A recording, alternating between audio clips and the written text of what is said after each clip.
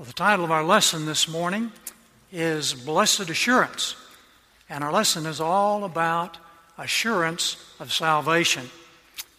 We sang this morning Fanny Crosby's great hymn, Blessed Assurance, Jesus is mine. Oh, what a foretaste of glory divine.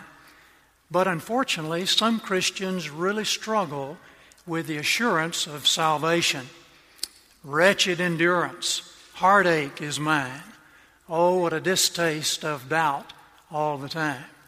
I trust that that's not your experience, but we do want to answer one question from the book of 1 John this morning, and the question is, how do you know that you have eternal life?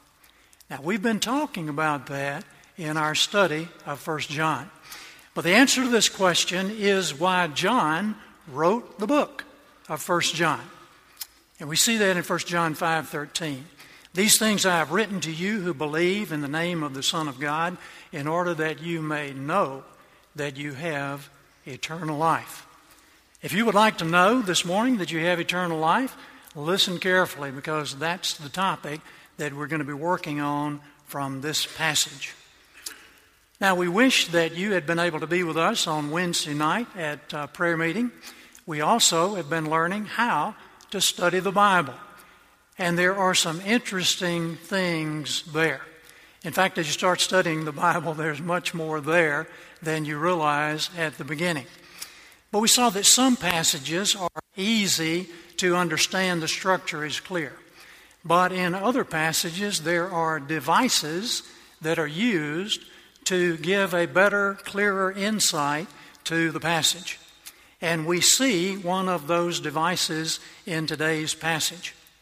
It's called bookends or bracketing. We see something at the beginning of the passage where it's introduced in verse 19. 18 just tied us in from last week. And then we see the other end in verse 24. So let's look at those. And by this we know that we are of the truth and shall assure our hearts before Him. Then at the end of our passage, and by this we know that He abides in us by the Spirit whom He has given us. By this we know. Know what? Know that we are in the truth and that He abides in us. So our question now would be, what is this by which we know? And we'll find it between the bookends. And as we go through, we're going to be reading some of those verses. And I trust that you have your Bible so that you may mark some things in the Bible to come back to them later. If you don't, there is a Bible in the pew. Cultivating assurance. This is not just something that we're waiting to float down out of heaven on a cloud to us. It's something that we can do, that we can grow and cultivate. Before we answer this question, let me give you a little bit of historical perspective on how to deal with the answer. First, the Reformed or Calvinistic position would be this: once saved, forever saved, and this salvation will bear evidence in your life. You can see it, and others will see it. Then the Arminian or the Wesleyan position: once saved, not forever saved, and you can lose your salvation and any evidence that you had of it. Now, the difference essentially is this: if salvation is from God, then He who began a good work in you will bring it to completion until the day of Jesus Christ. And we see some other important scriptures there. That was Philippians 1:6, Romans 8:30, beginning in 30. That would tell us that moreover, whom He predestined, He also called. And whom He called, He justified, and whom He justified, He glorified. And what shall we say to these things? If God be for us, who can be against us? And who shall separate the love of God? And he goes through a lot of things, and we see nothing can separate us from the Word of God. But if salvation is essentially from man, you chose it. And later on, if the belief goes sour on you, then you could unchoose it. And that would be basically the difference in these two different systems of approaching the Scripture. Now, we can see in life that there's an element of truth in that latter system, because we do see people who were living for Christ and something comes up in their lives and they turn from Christ and begin living a life of sin. And there never seems to be any different from that, even after having professed Christ at an earlier time in their lives. Well, we would say if your faith fizzles at the finish, it was faulty from the first. But those would be the two options that you had historically when it comes to assurance of salvation. Now we can offer you a third option, which we'll call the modern position. Once saved, forever saved, but there may be no evidence at all of that salvation in your life. In fact, according to this view, there can be evidence to the contrary. It doesn't matter. You're still saved. You can live a sinful lifestyle. You can love the world. You can have absolutely nothing to do with the church except to get married and get buried someday. In fact, you don't have to have any desire for holiness, zero desire for holiness, and you may never give a thought to repentance, but you would still be a believer according to this view. All you have to do is believe, not in the sense of trust, but in the sense of just an intellectual belief that it's true. There is a God. He sent His Son.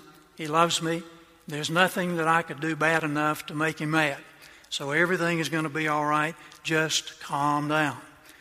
Well, we see in the book of James, chapter 2, verse 19, you believe that there is one God, you do well. Even the demons believe and perish. They believe that there is a God.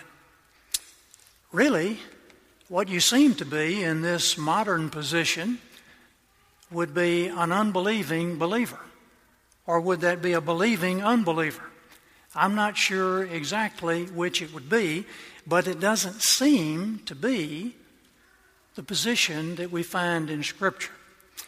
Now, you could easily see if you were in a church like that, you wouldn't be too worried about assurance of salvation, because there wouldn't be any question in your mind. All you have to do is raise your hand, say, I believe, fill out a card, join the church, or whatever, and you would be saved forever, even though your life doesn't change at all.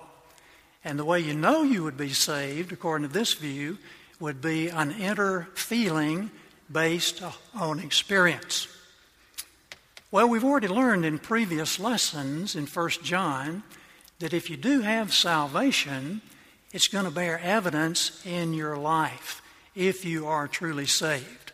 Now, let's take a look at some of these verses that are structured the very same as our verses today in 1 John 3. 1 John 2:3. By this we know that we have come to know Him if we keep His commandments. 1 John 2:5. And whoever keeps His word, in him the love of God has truly been perfected. By this we know that we are in Him. The one who says he abides in Him ought himself to walk in the same manner as He, Jesus, walked.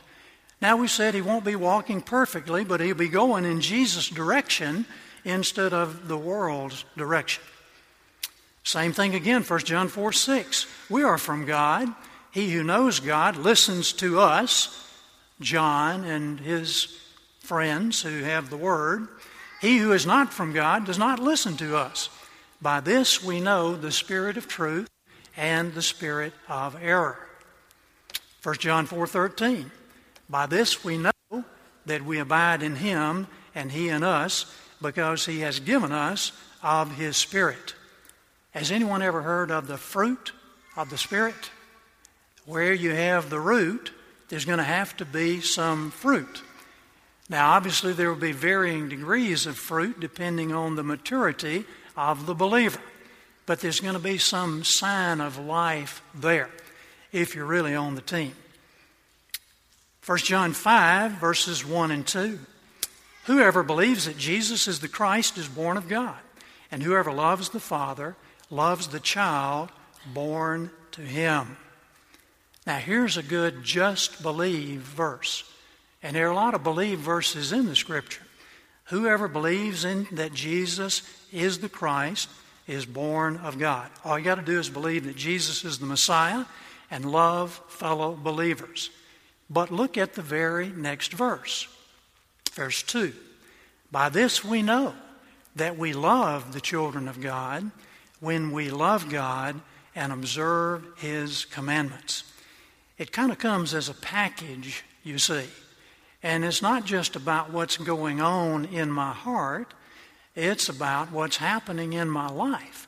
Because what's happening in my life is really going to be flowing out of what's in my heart. Now let's take a look again at our bookends for today's lesson. At the beginning, my little children, let us not love in word or in tongue, but in deed and in truth. We learned last Sunday. By this we know that we are of the truth and shall assure our hearts before Him. And then at the conclusion of our passage, and by this we know that He abides in us by the Spirit whom He has given us. So the first important, this is how we know in this passage would be true love of brothers and sisters in Christ. Back in another lesson, our lesson from last week, chapter 3, verse 11, for this is the message you've heard from the beginning, that we should love one another. And then in verse 18, we learned that we have to love one another in actions and truth, and not just things that we say about our love for others. There are over 40 references in the New Testament to one another. So that would be very important. And a lot of instructions are given to us about what we're supposed to do with fellow believers and what we're not supposed to do. Here would be some: love one another, prefer one another, don't wrongfully judge one another, receive one another, greet one another, serve one another, don't bite or devour one another. If you ever really get your feelings hurt, it'll probably be by one another, probably be by another Christian, because the world doesn't care what you're doing as long as you don't interfere with them. Forgive one another, exhort one another, consider one another, how to stir up one another to love and good works. So we see a lot of instruction here about loving the brethren, as the King James says. But what if you attend a church where there is strong Bible teaching, raising a standard of holiness, obedience to the commandments of God, repentance from all known sin, and energetic preaching of the gospel? What if you went to a church like that? With all of that flowing on Sunday, your assurance of salvation might become slightly anemic, because you might be experiencing a hyperactive conscience that is assaulting your mind with a lot of questions all the time, causing you to wonder. And we see that in our passage in verse 20. For if our heart condemns us, your heart would be your conscience, God is greater than our heart, and He knows all things. What kind of questions does my conscience bring up? Am I really living a holy life? I know there's some commandments I have trouble with, especially looking at Christ's interpretation in the Sermon on the Mount, and there's always covetousness. Oh, am I really saved? Do I really know the Lord? Does the gospel mean as much to me as it did those guys in the book of Acts? Sometimes there's a little gap there in my thinking. When all is said and done, am I really going to heaven? Is it actually true? What if I miss something? Am I asking God to forgive me the same old sins over and over again? Have I repented sufficiently of these things? So our conscience can bring up all kinds of questions that might disturb our peace of mind. Now, if your conscience is speaking to you, praise the Lord, because your conscience is your warning system. And your conscience is to your soul what pain is to your body. And you can think of the disease of leprosy that destroys the sensory nerves in your extremities and even in your body. And what that means is you may touch something that is hot and you never know it. You may step on something that is sharp or walk on some hot coals and you never know it. And it just injures your foot. You might even drink something that's too hot. And you literally just wear out your fingers because you put too much pressure on them. You may be working and you rub a blister on your hand, but you don't know it. And you just keep on going and it gets deeper and deeper and it goes down into the bone, begins to wear away the bone. Well, our conscience prevents us from that happening in our soul, in our inner person of our heart. That conscience is going to help warn us of moral danger. Just like these nerves God has put in our body warns us of pain. We can tell whether we're touching a feather or the prick of a pin. But the conscience can be fooled. Now, our culture shouts loudly to your conscience that what the Bible says is sin is not sin. What is really sin is the narrow-mindedness of Christians. And the world says we need to be tolerant about everything except intolerance of those Bible thumpers over there. And when that message is shouted loudly enough and long enough, sometimes our conscience can get a little confused with that. And then those that are not explicitly promoting sin may tell you that you need to feel good about yourself. You're all right, man. In fact, you need a good dose of self-esteem. Well, that's not exactly what the Bible says. I remember when I was a young man, a couple of guys who were insurance executives came to my office at the church, and they were there to talk about insurance, but they were attending a church in that city, and they were talking about, very excitedly, about a new book that was out, Pop Psychology, I'm Okay, You're Okay. What had just happened in staff meeting that week, we had been talking about that book and what an erroneous approach to anything that really was. And they were excited because they were teaching that book in Sunday school, and they were telling me about it. And unfortunately, I had to let them know, I'm not okay and you're not okay unless you have been forgiven of your sin through your personal commitment to the Lord Jesus Christ. Well, they didn't want to hear that, and we had a pretty good argument that day. But see, the world says, just build up your self-esteem, everything is going to be okay. We're saying that that can be misleading to your conscience. But if you hear it enough, you read about it enough, you may find your conscience go in a little different direction. Now, there's a third thing that can happen to your conscience, and that is you could violate your own conscience. Beginning early in your teen years, perhaps, and going right on up until you're known as a grown-up. And that way, your conscience just gets fried. The Bible says your conscience can become seared with a hot iron, 1 Timothy 4:2. In Texas, I think that would be a branding iron. Your conscience will be toast if you're just setting it aside all the time and violating it, especially at an early age when it is sensitive. You can sear your conscience. A much better prospect would be found in Hebrews chapter 10 and verse 22. Let us draw near with a sincere heart in full assurance of faith, having our hearts sprinkled clean from an evil conscience and our bodies washed with pure water. Now, the washing of the body with pure water alludes to some of the ceremonial washings that the Jewish people did, and it might refer to baptism, a symbol of holiness. But sometimes with strong Bible teaching, even a healthy conscience can become overactive and launch you into a guilt trip when really nothing's wrong, and full assurance, full forgiveness has been accomplished. We have to be very careful to take our heart back to Scripture. because God tells us some things in the Word about our hearts. What does He say? He says the heart is deceitful above all things and desperately wicked. Who can know it? I, the Lord, search the heart. He also tells us, verse we've seen many times, Proverbs 28:26, he who trusts in his own heart is a fool. So it's imperative that as a believer, I cultivate the habit of trusting in the Word and what it says, and not leaning on my own understanding. Because my own understanding might come out of my heart that's misled.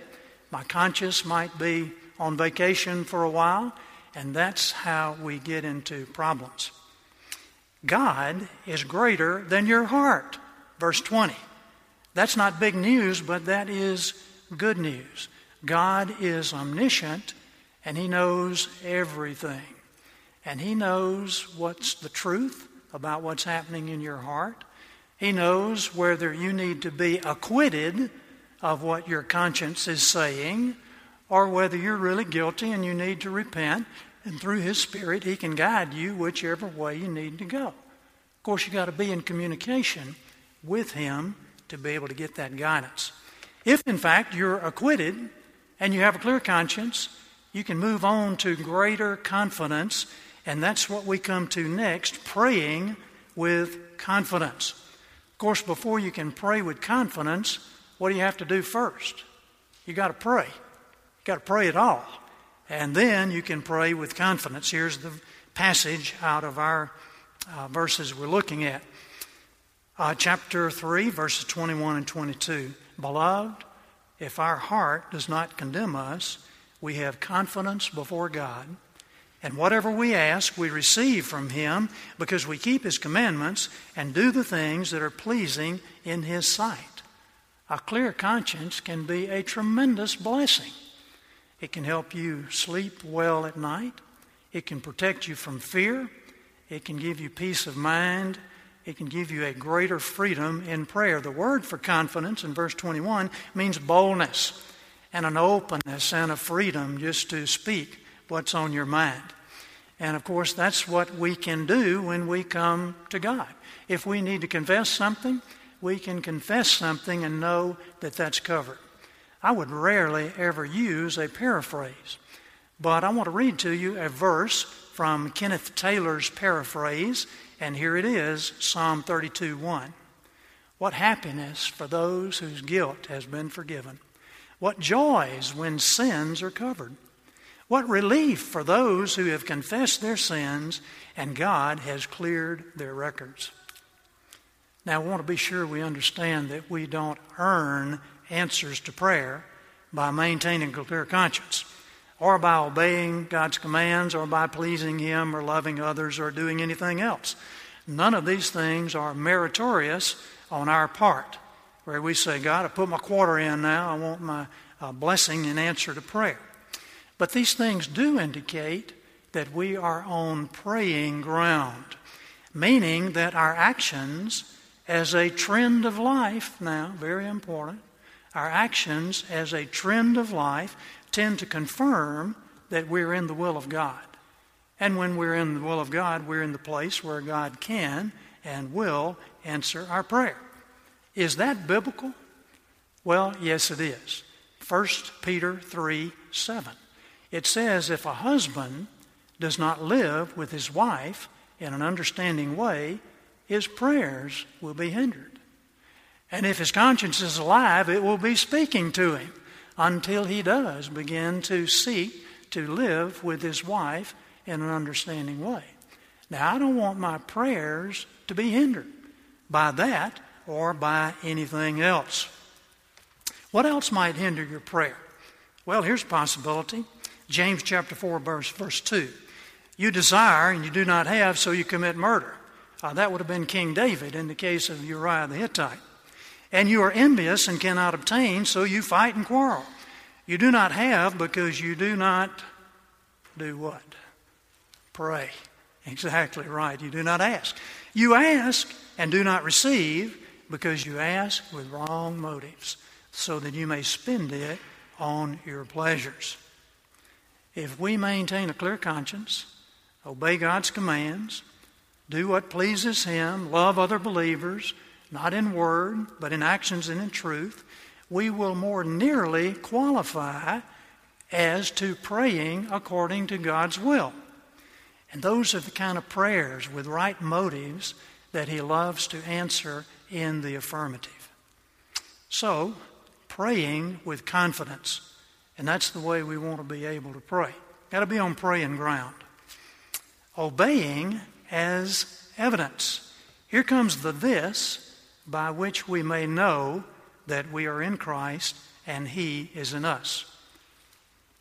1 John 3:23, and this is His commandment, that we believe in the name of His Son, Jesus Christ, and love one another, just as He commanded us. And the one who keeps His commandments abides in Him, and He in him. And by this we know that He abides in us, by the Spirit whom He has given us. Here's the central thrust of our passage today. John, under the inspiration of the Holy Spirit, tells us a couple things that we need to do.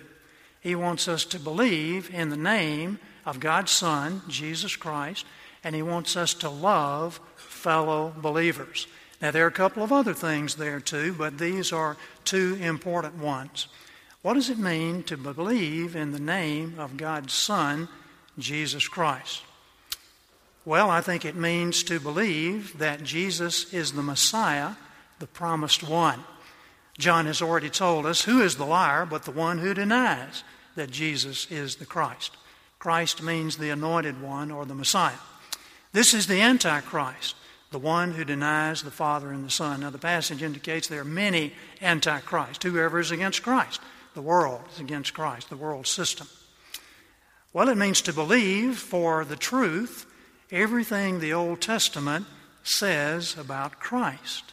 One day Christ was walking along the road to Emmaus with a couple of guys that were trying to interpret the events of His crucifixion, and they didn't recognize Him, and He began talking to them in Luke 24, verse 44. He said to them, "These are my words which I spoke to you while I was still with you, that all the things which are written about me in the law of Moses and the prophets and the Psalms must be fulfilled."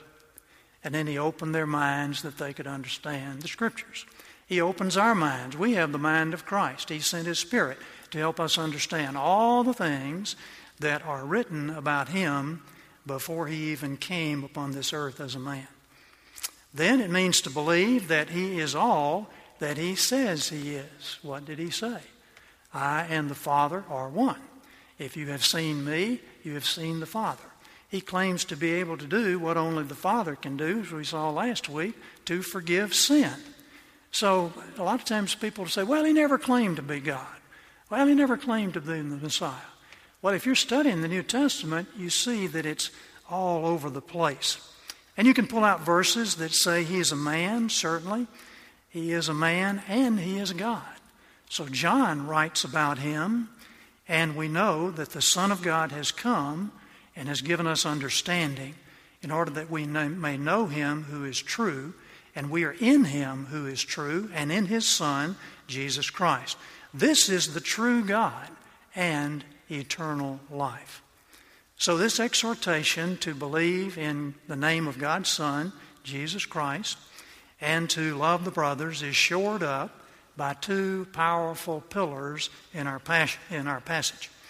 In verses 19 through 22, when our heart condemns us, God is greater than our heart, giving us assurance that we receive what we ask of Him in prayer. Now, if we're not praying according to His will, we don't expect that that's going to hold true. If we're doing these things that John suggests, we're going to more nearly be praying according to His will. Second pillar is in verse 24. We can have this blessed assurance we've been talking about, that God lives in us and we abide in Him. We know this by the Holy Spirit whom He has given us. I've heard this verse already this morning. Did you hear it? Romans 8:16. The Spirit Himself bears witness with our spirit that we are children of God. And there's no condemnation to those who are in Christ Jesus. That ought to give us some assurance The Spirit is testifying. We do have an internal testimony, but we don't depend on that because our hearts might be fooling us. We depend on what's going on here in our lives on a daily basis, moment by moment. Now, we're talking about the Holy Spirit bearing witness. We're not talking about a feeling or a sense of euphoria that may come or a mystical sign that God gives on a brilliant sunlit morning. We're not talking about things like that. We're not talking about an event, something that happened, a prayer that you prayed, or you walked down the aisle, or you were baptized in the creek. All those things are good. And it might be an indication of a true belief and trust in Christ that's in your heart. But we're really talking about not what happened 13 years ago, but what's happening in the now, in the right now, in your life. Are these things evident? Are you really trusting Christ daily, moment by moment? And do you really love the brothers and sisters who have made the same commitment? Now, if you really love someone, you have to be with them. And typically where you're going to see the brothers and sisters in the course of the week, you'll see them all over the place maybe. They live near you. But you'll see them at church.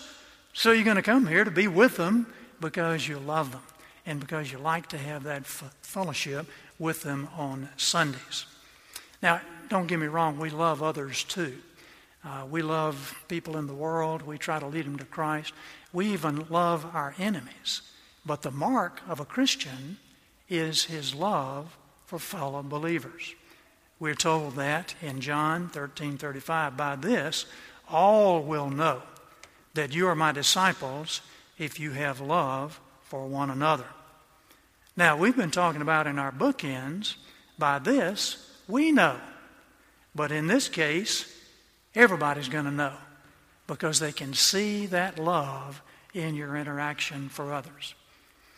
If you had lived in 1741 in the New England region of America, you would have probably really been interested in assurance of salvation because you would have been hearing guys like Jonathan Edwards preach.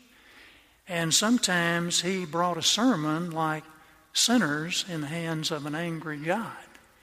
And right in the worship service, people would start crying out and shrieking, "Oh, I'm going to hell. What must I do to be saved?" Well, the Apostle John anticipated those questions. And he gives us the answer to those things very clearly. He wants us to enjoy a robust faith and full assurance of our salvation. So the little book of 1 John is filled with assurances. But let's take a look here as we wind it up. Let's take a look at 6 that we could see right in this short little passage. 6 assurances of salvation in our passage for today. Well, love one another. We've talked about that. It's at the beginning. It's over toward the end in verse 23. This is how we know we're of the truth and assure our hearts before Him if we have love of the brothers. And of course, that love has got to be not just what we're talking about. Oh, I love that guy. It's got to be what we're doing, how we're expressing that love in everyday life. Number 2, now this one might be kind of hard to see, but I'm saying recognition of God's omniscience and gratitude for it. God knows everything. God is not just influenced by some fleeting thought that's going through my conscience that throws me off base. If I am really His child, He's going to send His Spirit, and His Spirit is going to bring conviction, and I'm going to recognize that I'm misled over here, and I'm going to get it back on that straight and narrow path through the power of His Spirit. God is greater than my heart, and He knows everything. Have you ever felt like you knew better than God did? God, why did you do this instead of doing this over here? I had this all figured out. I was ready to go. And here you are, put me in Kazakhstan or somewhere. Well, sometimes God has a plan that is much greater than, and all the time He has a plan, much greater than our plan. Sometimes our plan just coexists. Number 3, Confidence in prayer. If our conscience is clear, we can have confidence in God that we receive from Him our request in prayer.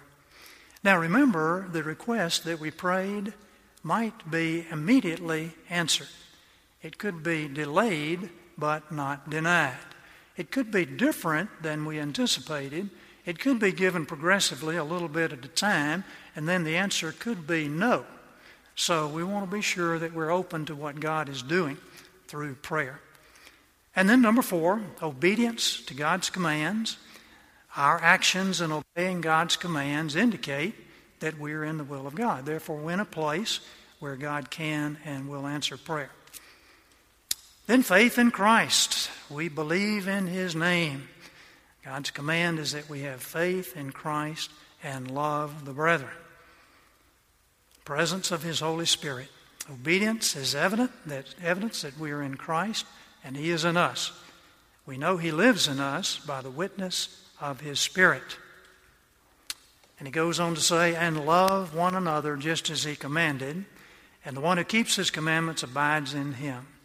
Those seem to be 2 very important aspects of these 6 assurances. Love the brothers, keep His commandments. And of course, one of His commandments is to have faith in Christ. But it's easy to say, I have faith in Christ. If I'm obeying His commands, that would be an indication that it's really true in my heart. How could anyone miss the clear teaching of Scripture? I'll tell you how. Pull out a statement here, pull out another statement over there. But if you go through verse by verse and you look at the context and you see what's going on in the passage and the purpose of the author in writing the passage, you couldn't mistake this thing about assurance reading through the book of 1 John. But if I just pull out a verse out of 1 John that says, believe in the Lord Jesus Christ, I might think, all I got to do is just believe that He exists. He's there, and He loves me. And that's pretty easy to believe. But if I really put my trust in Him, then I'm going to be believing in Him the way Spurs fans believe in the Spurs. It doesn't matter what the scoreboard says. They still believe in the Spurs. They got the flags flying on their car. They're still the fans waiting until next year. They're reading the statistics and the reports about who's retiring and who's coming back and who we traded for. They believe in the Spurs. Well, if we believe in Jesus, we're going to be interacting with Him in every way. Let me read a very short word here from a Puritan golden treasury. This would be Thomas Watson. Whenever God pardons sin, He subdues it. And then he quotes Micah 7:19. He will again have compassion on us. He will tread our iniquities underfoot. Yes, thou wilt cast all their sins into the depths of the sea. Then is the condemning power of sin, taken away when the commanding power of sin is taken away. If a criminal be in prison, now we don't like to think of ourselves as criminals, but we do break God's law. If a criminal be in prison, how shall he know that his prince has pardoned him? If a jailer comes and knocks off his chains and fetters and lets him out of prison, then he may know that he's pardoned. So how shall we know that God hath pardoned us? If the fetters of sin be broken off and we walk at liberty in the ways of God, this is a blessed sign that we are pardoned. That's the best assurance that you can have, is to be living for Christ on a daily basis. Now, there's one other approach to assurance, and I probably ought to mention it very briefly here because we've not talked about it today. And that is to study the life of the Prince of Peace, in the New Testament, in the Old Testament. Study his life so that you become so familiar with his characteristics that you trust him to tell you the truth and to do what he promised to do. Then that gives us assurance as well, because you can know if you're doing that, you're going to be delighting in all these other things that he's talked to us about. Have you ever taken a trip? I know Michael Clark takes a lot of trips, but you go to the airport sometimes and it's a full flight and you see people waiting for the flight, and there are two groups of people. One group would be relaxed and maybe they're taking a little snooze, or they're reading a book or reading the paper or looking at the TV monitor, and they're just waiting and ready to go. But another group is a little bit nervous. They're on standby, and they're up there at the desk talking to the lady, and they're looking at their watches, and they're carrying on little hushed conversations among others who are on standby, and they don't have much confidence because they know they might get in and they might not get in, and they really need to get in. But if you have a confirmed seat on that flight, you're going to be able to relax and take it easy. Now, if you have a confirmed place in heaven, that doesn't mean we relax and take it easy. But what that means is we are at ease. We have peace of mind. We can do God's work in a way that is more effective, more efficient, because I'm not worried about, where do I really stand? Am I really on the team?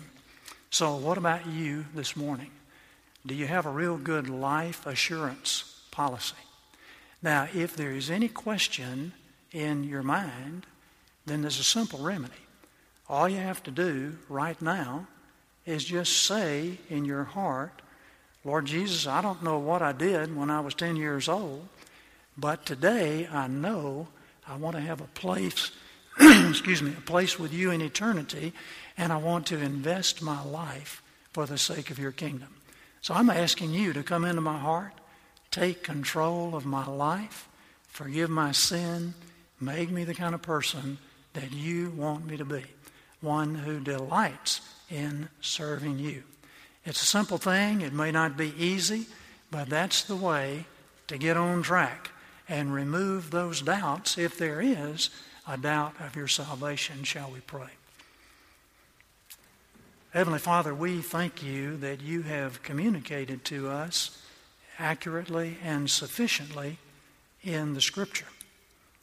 We thank you, Lord, that it's all there, and as we study it, we see what you have intended for us to know and understand. And we see today that you have intended for us to love other believers even as we love you. And we see the summary that you have given, that we love you with all of our heart, soul, mind, and strength, and we love others as ourselves, especially brothers and sisters in the Lord. Lord, I thank you for a church where there is commitment to love and unity and concern and compassion for others. And we ask, Lord, that you would make that a characteristic of our lives, throughout our lives, and everywhere we go. I would pray if there's someone here today who has some question or some doubt about his or her standing with you, that this would be the moment of truth, that this would be the moment of confidence before you. And I pray these things in Christ's name and for his sake. Amen.